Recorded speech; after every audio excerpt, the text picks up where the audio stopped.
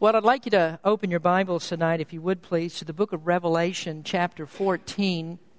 And we have before us tonight just another wonderful text from God's Word. This is a very hopeful passage. And, well, there should be many scriptures that are in the Word of God that would give us hope as Christians. We live in a world that's, of course, very evil. Evil is the enemy of God, and anything that's the enemy of God is also going to be the enemy of God's people. And we've been talking about the tribulation period, and the tribulation period is one of the worst times that this world is ever going to see. In fact, I think it is the worst of all times. At that time, Satan is going to be cast to the earth, and he'll be confined here with very little restraint. He'll be able to do just about anything that he wants to do. Back from the very beginning almost, Satan has been known as the god of this world, but all throughout human history, Satan's kingdoms have been fragmented. He hasn't had complete control or consolidated control of all things all at one time so that it works together. But the time of the tribulation is going to be much different from that, because then all of the world's kingdoms will be consolidated under the power of the Antichrist. And that is really going to be just a terrible time for Christian people. And as we read through the book of Revelation, the fear and dread of that time just keeps building and building and building in each of these scriptures until it comes to the place that we almost feel that we have no hope. And that's why we have passages scattered throughout the book, like the one that we're going to read tonight. And that's to show us that God still is in control. Everything happens by His will, and the final outcome is never in doubt. And I think that we do need to be reminded of that, especially right now. We're living in a time where there is a lot of malaise in our country, and I think that some of us here tonight feel that. Maybe some more than others. And although we may not be facing death, yet there are Christian people who are facing troubling times like economic disasters in their own families, financial disasters. And Satan will use just about anything that he can to tear down God's people. And he'll try every method that he possibly can to try to stop the advance of God's kingdom. And so we need to be aware of this, that God is in control. God is watching over us. But if I were to ask you tonight, what is the very worst that could happen to you? Most of you probably wouldn't think about the economy. Instead, you would think about something else. And you may not say, well, I'm not rich, and I may not have everything that I want, but at least I am alive. And I read this recently in the newspaper about the earthquake in Haiti, that some of those people, that even though that great disaster occurred there, yet they said, well, the worst hasn't happened to us because we still have hope because we are alive. And so we think that the worst that could happen to us is death. And this text shows us that for God's people, death is not the worst that could happen to us. In fact, death is really a blessed event. Now, we're going to talk about that some tonight in some later messages as well. But if you look at Revelation chapter 14 and stand with me just for the reading of a couple of verses here, we're looking at verses 12 and 13 of the 14th chapter, where the Word of God says, "Here is the patience of the saints. Here are they that keep the commandments of God and the faith of Jesus. And I heard a voice from heaven saying unto me, Write, Blessed are the dead which die in the Lord from henceforth. Yea, saith the Spirit, that they may rest from their labors, and their works do follow them." Let's pray. Heavenly Father, we thank you for this opportunity again to preach your word tonight. Lord, I pray that you would open up this subject, very important subject to us, about death. It's something that we do need to know about. And Lord, we just thank you that you've given us an understanding that we really, as your people, don't need to fear the day of our death. Bless in this message tonight. In Jesus' name we pray. Amen. You may be seated. In studying the Scriptures, it's always very important that we get the context of what is spoken. And the context here is, of course, the time of tribulation. And the death that's spoken of is the death of those who die as martyrs under the evil regime of the Antichrist. And the context here is really a contrast, and it's the difference between the kind of death that those who die that don't know the Lord and those who do. Those who are following the Antichrist have a very much different death than those who are following the Christ. Now, if you'd look up the page just a few verses there to verse number 9 of the 14th chapter, here we find the result of following the Antichrist. It says, "And the third angel followed them, saying with a loud voice, If any man worship the beast and his image, and receive his mark in his forehead or in his hand, the same shall drink of the wine of the wrath of God, which is poured out without mixture into the cup of his indignation. And he shall be tormented with fire and brimstone in the presence of the holy angels and in the presence of the Lamb. And the smoke of their torment ascendeth up forever and ever, and they have no rest day nor night, who worship the beast and his image, and whosoever receiveth the mark of his name." Death is a constant companion all throughout the time of the tribulation, and the outcome of death is very different for two different types of people. And the distinction is made here between those two types. The Bible says that those who die in the Lord are blessed, and there is an undeniable implication in that statement that those who don't die in the Lord are not blessed. Now, it's always been true that spiritually there are two different types of people in the world. And the differentiation between those two was declared all the way back in the very beginning in the Garden of Eden, when God said that he would put enmity between the seed of the woman and the seed of the serpent. And so there are two types of people that have been identified from the very beginning. These are the seed of the woman, and those are those who are the elect of God, and of course Jesus Christ himself, and those who are the reprobate, the seed of the devil. And sometimes as we go through life and we are here in church, for instance, that it's very hard for us to tell the difference between those two groups.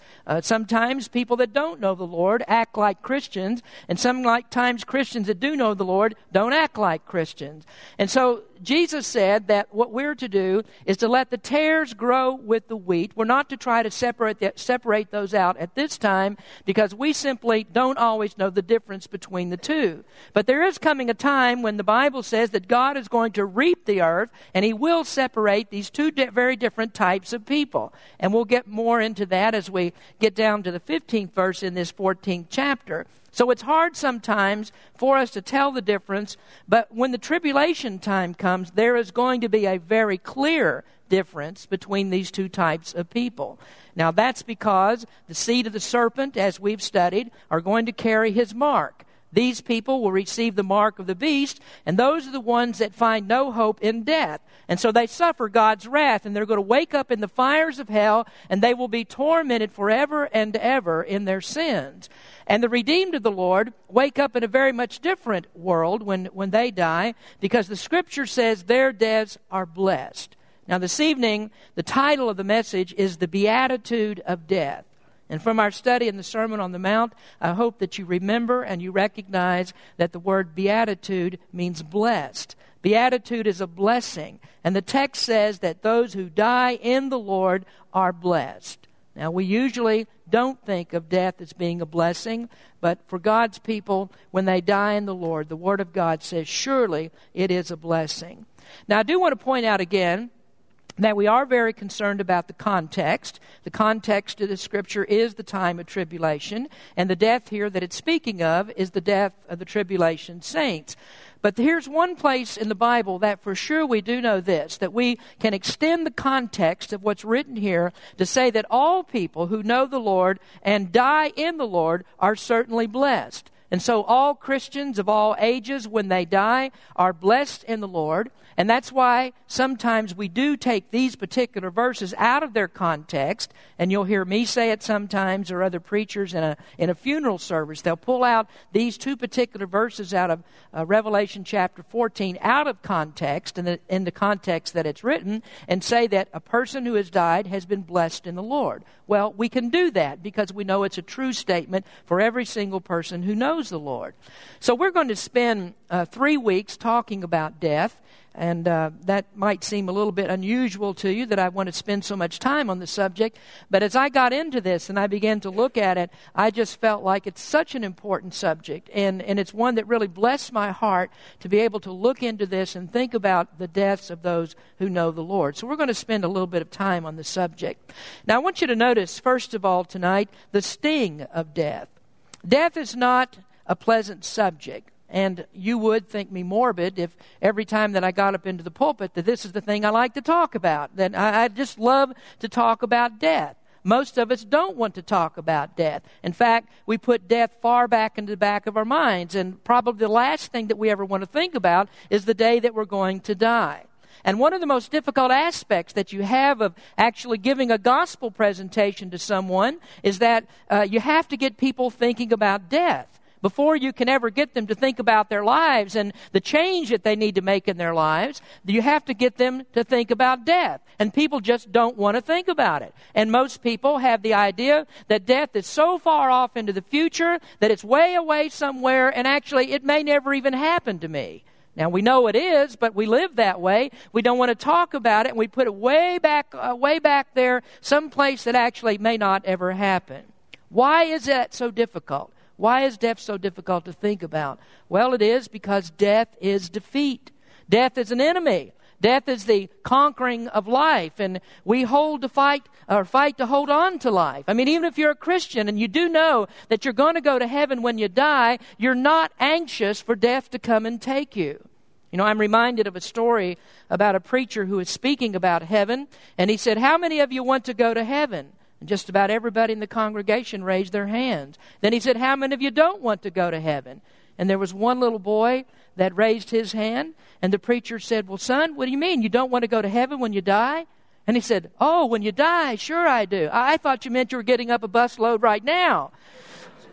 So you see, we really don't want to think about death. And we do know that we're going to go to heaven when we die if you're a Christian, but you're not anxious. You don't want death to come knocking on your door tonight, even though you know that you're going to go to heaven. You know, many times I have talked with people who have loved ones and they're dying of cancer, and they have perhaps some other terminal illness, and that may have lingered for months. And then when that person dies, the family will say to me, "Well, they just gave up. They just decided that they didn't want to fight any longer, and so they gave up." And you see, the family then has put death in terms of defeat. There's that struggle that goes on, and we fight against it, and then when it finally comes, life has been defeated and death wins. I remember when my father was dying of heart disease, and he'd already had five bypasses on his heart, in his vascular system, twice within 10 years. He had those 5 bypasses. And I remember when he was in the hospital for the last time that the doctor came in and he said, "Well, we have one more thing that we might be able to do." He said, "We can try the bypass surgery again." And my father at that point could no longer talk, and tears came into his eyes, and he just shook his head and he said, "No." Now, you see, he'd given up. He was ready to go. He'd done everything that he could up to that point to try to stay alive, but now he just didn't want to fight anymore, and death was about to win. And so that's why there is the struggle. Death is defeat, and God has put this instinct into us that we want to survive. And if that weren't true, the prospects of heaven would be so great for us that what we would do is we would immediately, upon trusting Christ as Savior, we would write a suicide note, and then we'd kill ourselves. Because thoughts of spiritual life and being in heaven are so great that would overcome all the good things that could possibly come out of this life, and then even to think of the bad things that take place in life. So if we didn't have that instinct within us that we struggle against death, that we don't want to die, then we would, of course, try to check out of this life as soon as we could. And there are many people, of course, who don't know the Lord, and death is such a great enemy for them that they die without hope. They don't know anything about the resurrection, and so they scheme and they try to figure out ways that they can defeat death, or that they can actually, after they die, come back to life. And sometimes people will try some very bizarre things to try and make that happen. You've probably heard about the great baseball player Ted Williams, that he instructed before he died that they should freeze his head. And he was hoping that somehow that technology would advance and they'd be able to take his head and they would take the DNA and they would be able to actually grow another body to put with his head, and then he could come back to life. Years ago, if you've studied history, you know about the explorer Ponce de Leon, who came to the New World looking for life. And he'd heard about this supposed fountain of youth, the legends about that. And so he was the first one to step foot in Florida in the 16th century. And he was looking for a fountain of life, some kind of magical fountain that some way would help him stave off the defeat of death.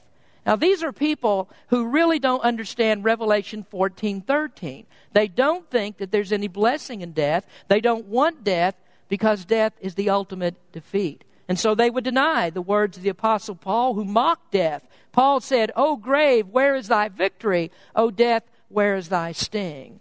Paul wasn't afraid of death. But there are those who hope against hope, and they try to defeat death. But they do know that the grave is going to eventually win. The grave will have its victory, and they really don't have any hope of defeating it. Well, why then, again, do people that don't know Christ fight so strenuously against the inevitable?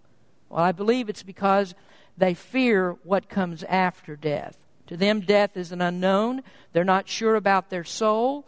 They don't know what's going to happen to them. And even the atheists that says there is no God and who says there is no life after death, he doesn't leave the world peaceably. Voltaire, who was a French writer and philosopher in the 18th century, would often go on these diatribes against Christianity. He openly cursed Christ. And Voltaire said, before he died, he said that within 20 years, the power of his pen would defeat Christianity and Christianity would go out of existence. But on the day that he died, his nurse that attended him said, "For all the wealth in Europe, I would never see another infidel die." You see, Voltaire, when he was dying, began to plead on his deathbed. And he told his physician, he said, "I have been abandoned by God and by man. I will give you half of what I'm worth if you can just give me 6 more months of life." Now, Voltaire died without faith, and he struggled against death because he did know what was coming. And I think that's why people try to hold on so long. I've seen cancer patients that are in the last hours of their lives, and they come very restless. They're up and down in the bed, and they turn over and over again if they can, and they twist and they writhe. And it's all because death begins to rack the brain, and there's this fight for life, and the body simply does not want to surrender to death. But death does eventually come.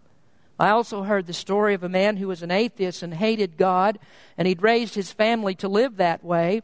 And when the time for his death came, he was struggling against it. And he began to think about what he believed. And he saw how miserable that it was really to have nothing to believe in. And so he began to question his principles. And he began to see how foolishly that he'd lived his life.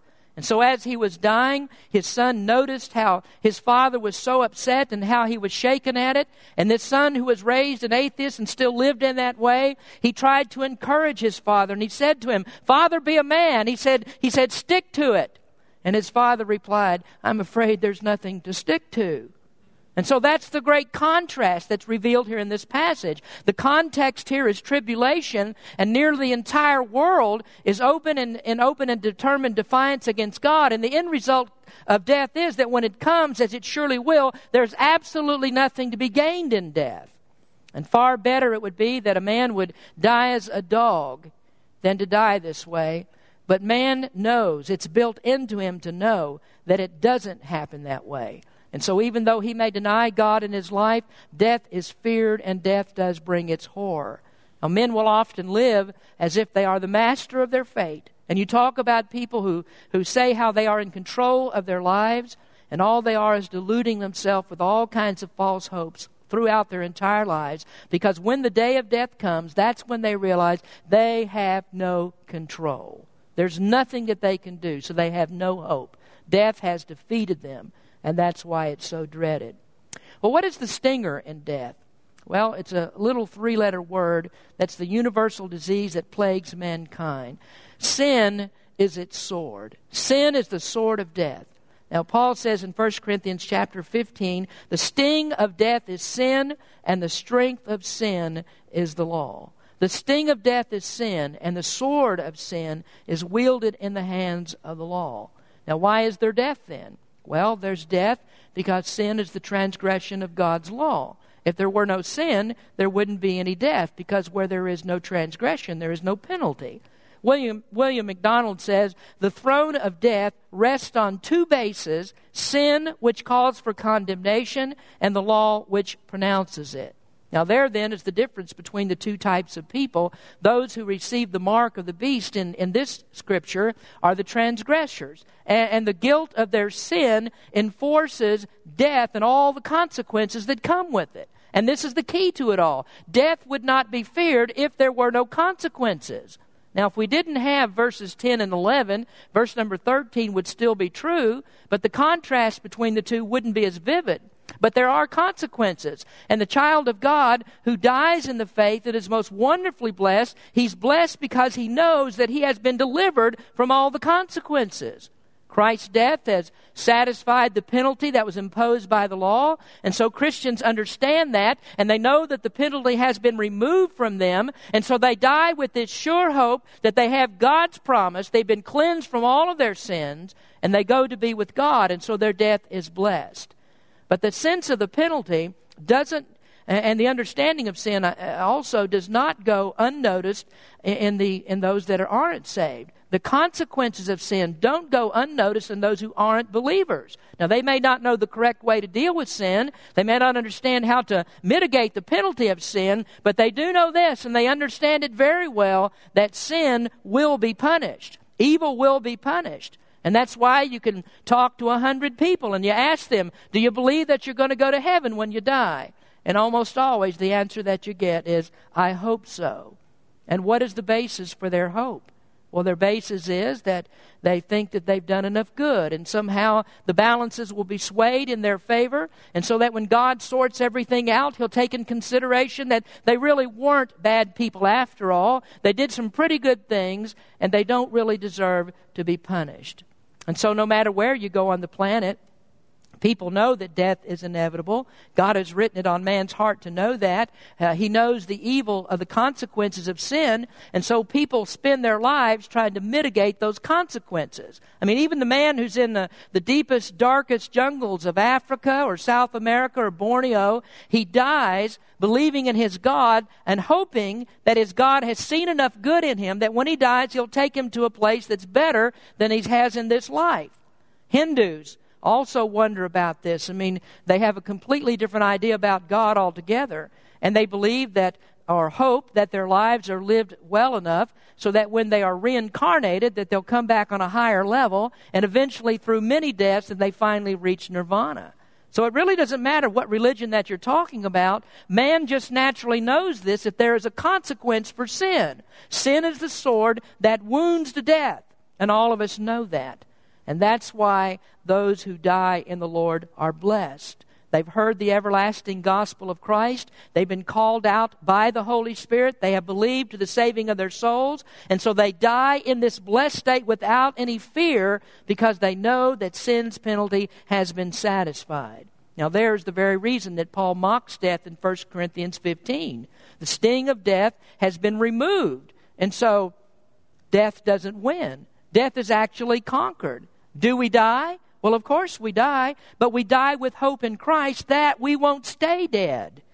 Now you look at what it's done for the millions of martyrs who we read about here in the book of Revelation. They died for the cause of Christ. And where are they? Are they still in the grave, or are they in hell? Well, we know that they aren't. So where are they? Well, we're actually told in Revelation chapter 6 and verse 9, it says, And when he had opened the sixth seal, or the fifth seal, I saw under the altar the souls of them that were slain for the word of God and for the testimony which they held. And they cried with a loud voice, saying, How long, O Lord, holy and true, dost thou not judge and avenge our blood on them that dwell on the earth? And white robes were given unto every one of them, and it was said unto them that they should rest yet for a little season, until their fellow servants and their brethren that should be killed as they were should be fulfilled. Now, what we're reading here in Revelation chapter 14 is the fellow servants. These are the ones that are killed during the rest of the tribulation, and they're going to go to the place where all previous martyrs have gone. When Stephen, the first Christian martyr, was stoned, he was about to die, and he looked up into heaven as they were beating the life out of him. And we read in the book of Acts chapter 7, it says, "And they stoned Stephen, calling upon God," or Stephen was calling upon God and saying, "Lord Jesus, receive my spirit." And he kneeled down and cried with a loud voice, "Lord, lay not this sin to their charge." And when he had said this, he fell asleep. Now, we're going to deal with that word asleep in a later message and how the Bible uses that to picture death. But here you see that his spirit was received. The Lord Jesus had turned that awful death into something that was precious. His soul was taken into heaven. And so do we stay dead? Has death really defeated us? And the answer is no, because we have a promise that our souls will be taken by God and then our bodies will be raised. And that hope is anchored in the resurrection of Christ. So Paul writes in 1 Corinthians 15, "O death, where is thy sting? O grave, where is thy victory? The sting of death is sin, and the strength of sin is the law. But thanks be to God, which giveth us the victory through our Lord Jesus Christ." Now let me finish this part of the message with this third point that I'd like to make, which is the righteous will reign. The contrast between these two groups that have been stung by death is differentiated by their reign. Now remember in our study of this that the Antichrist receives his power with great fanfare. I mean, he comes in and he promises a kingdom that will take care of all ills. He comes with an economic plan and with a religious plan. And his promise is that he is going to establish a kingdom that will last. He really believes that his kingdom will be that lasting kingdom. And he promises that his kingdom will conquer all these pesky Christians and that he'll actually overcome the God that they serve. Now, as we looked at this last week, we saw that his kingdom is Babylon. And I'm sure that he's going to convincingly sell this idea that one world government is best. He says, well, it's better after all that you should put all of your eggs into his basket. And that his kingdom is actually going to hatch success like the world has never seen before. And it seems like that's true. And the same lies, of course, are told to us today. We're made to believe that one world government would be best for us. And we're told that the United Nations can resolve all of our ills and will bring peace to the world. Well, this kingdom of the Antichrist is going to be like all the ones that are before it, because sin has never guaranteed anyone's success. All world leaders eventually die, and the same happens to this man. Death claims us all. Well, the difference between these two groups is that death ends the Antichrist kingdom. He has believed that killing Christians will end all hope that the righteous kingdom of God will ever be established on the earth. And by reading this and following the story along, we would have to admit that the picture really does look bleak. And if we don't have verse number 13 inserted into the text, it looks like the Antichrist might be right. Now, here are Christians that have been trying to hold out. I mean, they had the promise from God that the kingdom is coming, that Christ is going to establish a kingdom on the earth.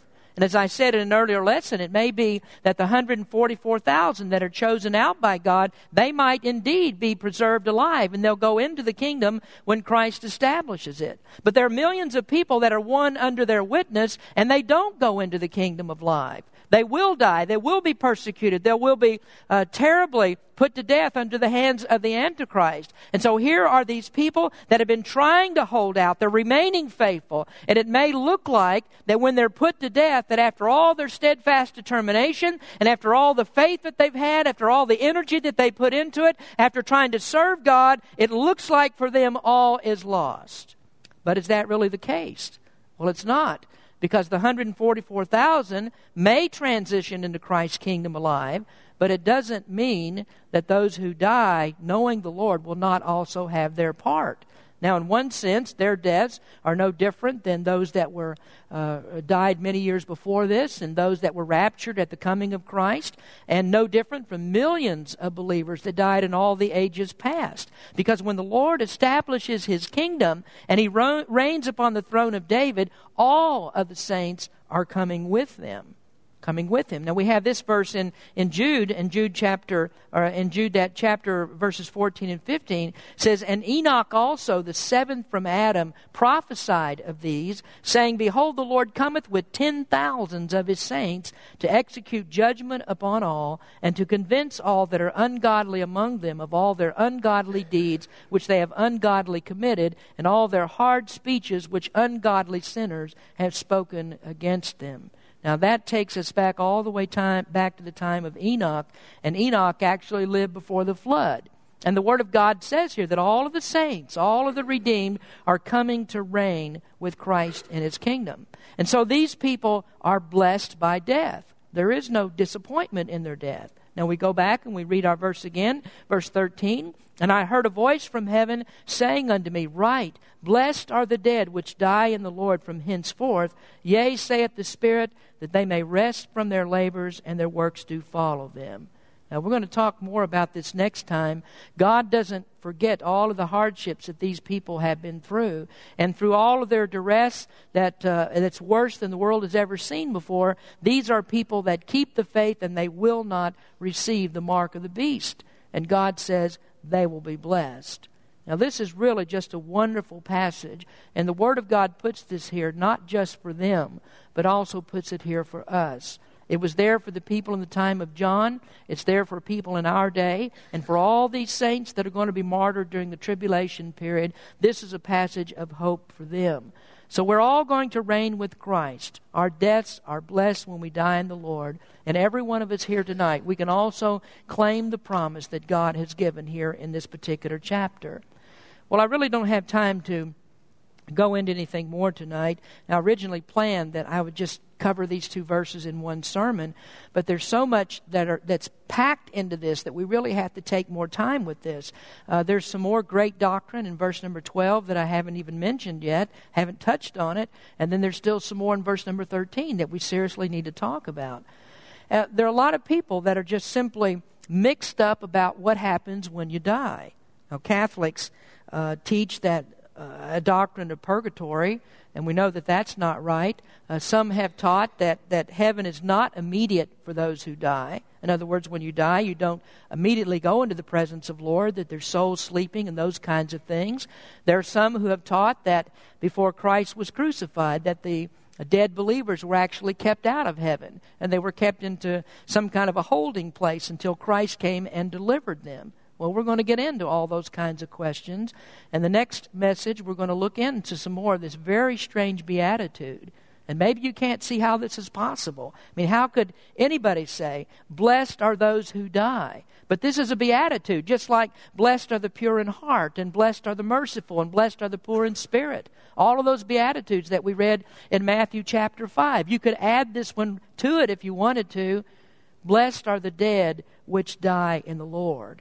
And that is really a wonderful promise that God has given to every one of us in here tonight who is a believer in Jesus Christ. Let's pray. Heavenly Father, we do thank you for the time that we can think about this. And Lord, sometimes we do want to put death far off into the future and act as if it's never going to come. But we know that we don't have to worry about the day that death comes to us, because if we know you as Savior, we are truly blessed. You have something that's waiting for us. All of our sins have been forgiven, and so we die with this blessed hope that we will be with the Lord. Lord, I do hope that you encourage your people with this. Things are bad today. There's a lot of malaise in our country today. But for those of us who know the Lord, we do know that there is a better time coming, and we're looking for that time when we can be with the Lord Jesus. Bless us in this time that we sing tonight. In Jesus' name we pray. Amen. Let's please stand as we sing.